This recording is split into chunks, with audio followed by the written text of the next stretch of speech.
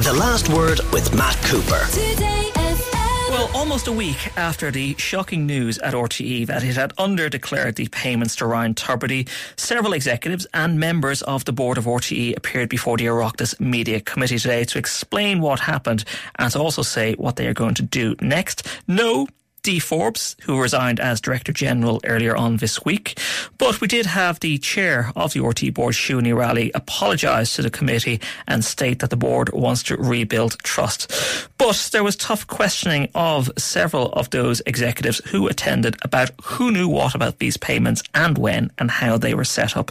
So firstly, let's hear Imelda Munster, who is a member of the committee, asking the Chief Financial Officer of RTE, Richard Ford, on what was known about RTE's pay deal. You were before the Public Accounts Committee in January 22 and the Director General, Dee Forbes, had stated to the members of the Oireachtas Committee that the reduction in the pay salaries for the top earners had been achieved, right?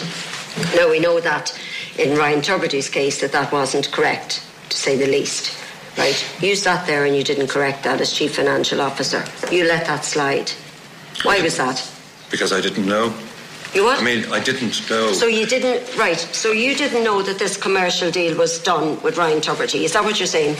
You had no idea, because that's not what you said a few minutes ago. No, I didn't have the full extent of the deal. But you knew he wasn't being paid in jelly tots.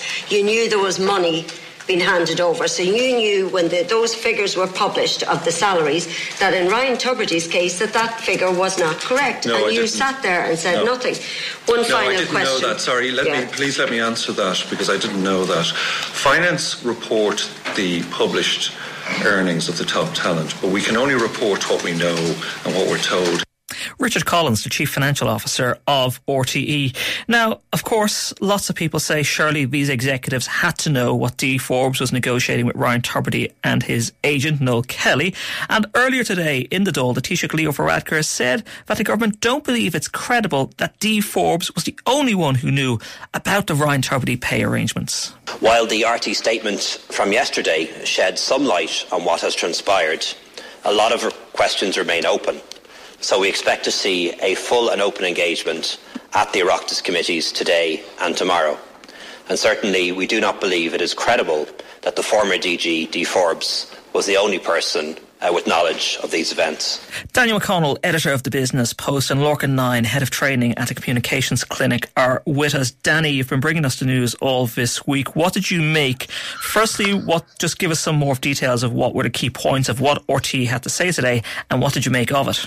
Okay, so a number of key points, Ian, that stood out. One was Richard Collins, the Chief Financial Officer, confirming to the committee that this €120,000 payment between 2017 and 2019, which has been the subject of a lot of controversy over the last couple of days, turns out to be a loyalty bonus towards Ryan Tubridy. What's a loyalty bonus? Well, there you go. This is just another top-up, essentially, to Ryan Tubridy. Did he get this money? Well, he said it was credited against his earnings for unexplained reasons. So, I mean, there was still an element of uncertainty in relation to all that. But we do know that €120,000, Dee Forbes just said she had no knowledge of it. Previous incumbents in the board said they had no knowledge of these payments. So this is why they're still subject to a Grant Thornton investigation. But that certainly sticks out like a sore thumb, and I think that has raised the heckles. You know, you're already seeing kind of reaction to that from within RTE and kind of around the place that's already kind of been honed in on. But I think more fundamentally, we found out today that the RTE board chair, Siún Railly, asked Dee Forbes for her resignation on Friday the 16th of June. So this is before any of this became public. This is, guts of 2 weeks ago now.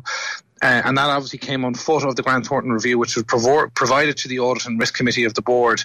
And it was recommended that the board seek the resignation of Dee Forbes. Now, obviously, Dee Forbes did not accede to the request at that point.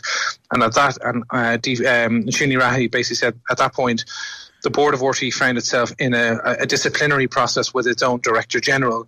And at that point, obviously, Dee Forbes was, as we were reporting, everyone had lawyered up around this at this point. So, the lawyers were all over every stage of this process.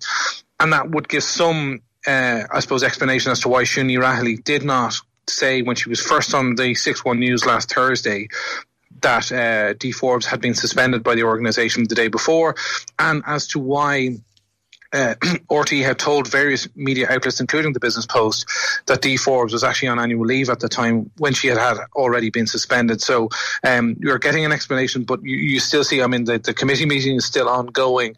And, the chairperson, Niamh Smith, in the last 10 minutes described the answers as vague and unsatisfactory. So, they are being put to, they are being put through their paces, and it has been kind of quite frosty and quite tetchy at times between the delegation from RTE and the politicians who are there. But ultimately, I suppose what we now know, the sequence of events, is that Dee Forbes was asked to resign on June 16th. And I suppose we're asking the question, why was this not included in the statement, the very detailed 9-page statement that RTE put out yesterday evening?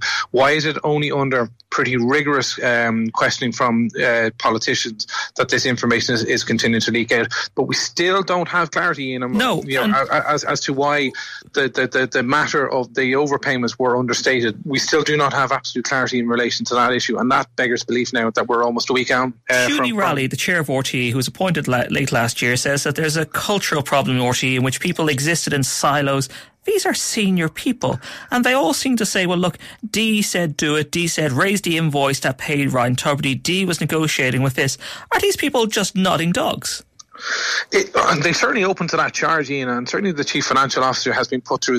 Imelda Munster from Sinn Féin and others have literally laid into him saying, listen, did you just nod this thing through? Did you not ask any questions? Did you not think, why was these payments described as consultancy fees? And we're getting very, I would say, not credible answers back from RTE, or certainly they leave themselves open to further questioning. But it does seem that there was a lack of robust checks. Now, and for an organisation that is known to be very conservative, that is RTE, and the various layers of bureaucracy that often will be at the heart of decisions taken, when it came to the top 10 and relationships between its top presenters, their agent, and Noel Kelly is an agent for many of them, there seem to be secret deals and kind of side deals, and kind of different rules seem to apply. And one would order is, did Noel Kelly have such a power and hold over senior figures in RTE that he was able to kind of get his way? Because not only, if you dial back where we were 24 hours ago, Ian, we were talking about RTE paying Renault essentially to cover the cost of these events that Ryan Tubridy was obliged to kind of go to. RTE underwrote that deal and had to pay for it when Renault pulled out. They had to take all the risk and all the rest of it. So you're thinking, this seems to be a very bad deal from RTE all the way across, all on the premise of having to retain Ryan Tubridy's services. I want to bring in Lorcan Nyhan now on this. Lorcan, you watched some of that committee hearing today.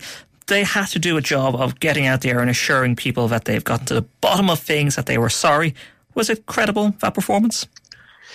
It was never going to achieve that. It was never going to stop the questions. It was never going to show that this group has absolutely everything in hand, because we're just in the middle of this. I mean, today is very much going to be seen, I think, as the end of the beginning, if nothing else, because there's questions that are flown from today, like that element of the loyalty business, that are going to be threads in and of themselves that are going to be pulled all the way through here. So it was never going to achieve that. It was never going to be possible to achieve that. And it was always just going to lead to more questions.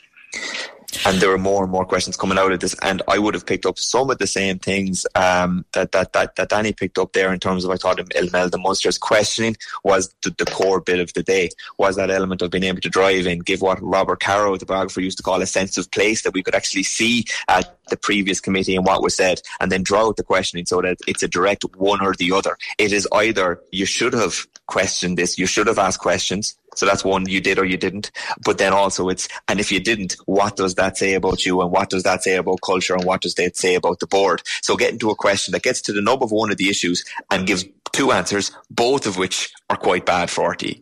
Lorcan, they're going to appear before the Public Accounts Committee tomorrow, and anybody who appears before the PAC knows that the questioning is much, much tougher. If they don't turn up with answers, is RTE's reputation going to suffer even further detriment?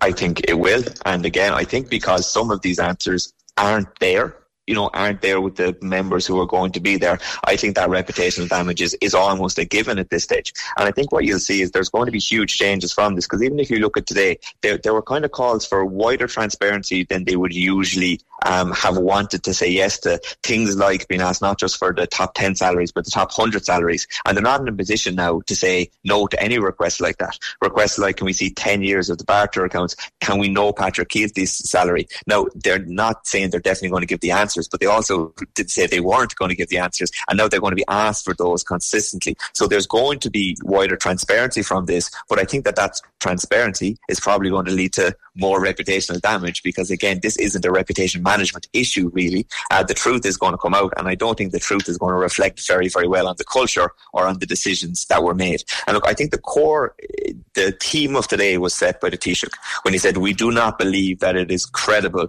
that only D. Forbes knew about this. Now, I don't think the questioners got to the bottom of that. I don't think they got their win on that, where they could establish that somebody else knew about it or make it very obvious that it's not credible. I think the Public Accounts Committee tomorrow will go at the same theme. Who knew about what, when, and is it really credible to put everything on the person who's not in the room? Danny, briefly, do you think there might be a move to try and get D. Forbes or compel D. Forbes to appear before PAC at some point? Yeah, there may be, but Ian, as someone who's watched committees for many years and understands the compellability process, it's certainly not straightforward. It's very slow and it's very sort of bureaucratic. They have to appeal to essentially an oversight committee within the Dáil to get it done, and there's always a bit of a time lag. So by the time they'd actually get D. Forbes in, the story would have moved on, and the impetus to sort of hear from her, it will inevitably have fallen or faded off the news agenda.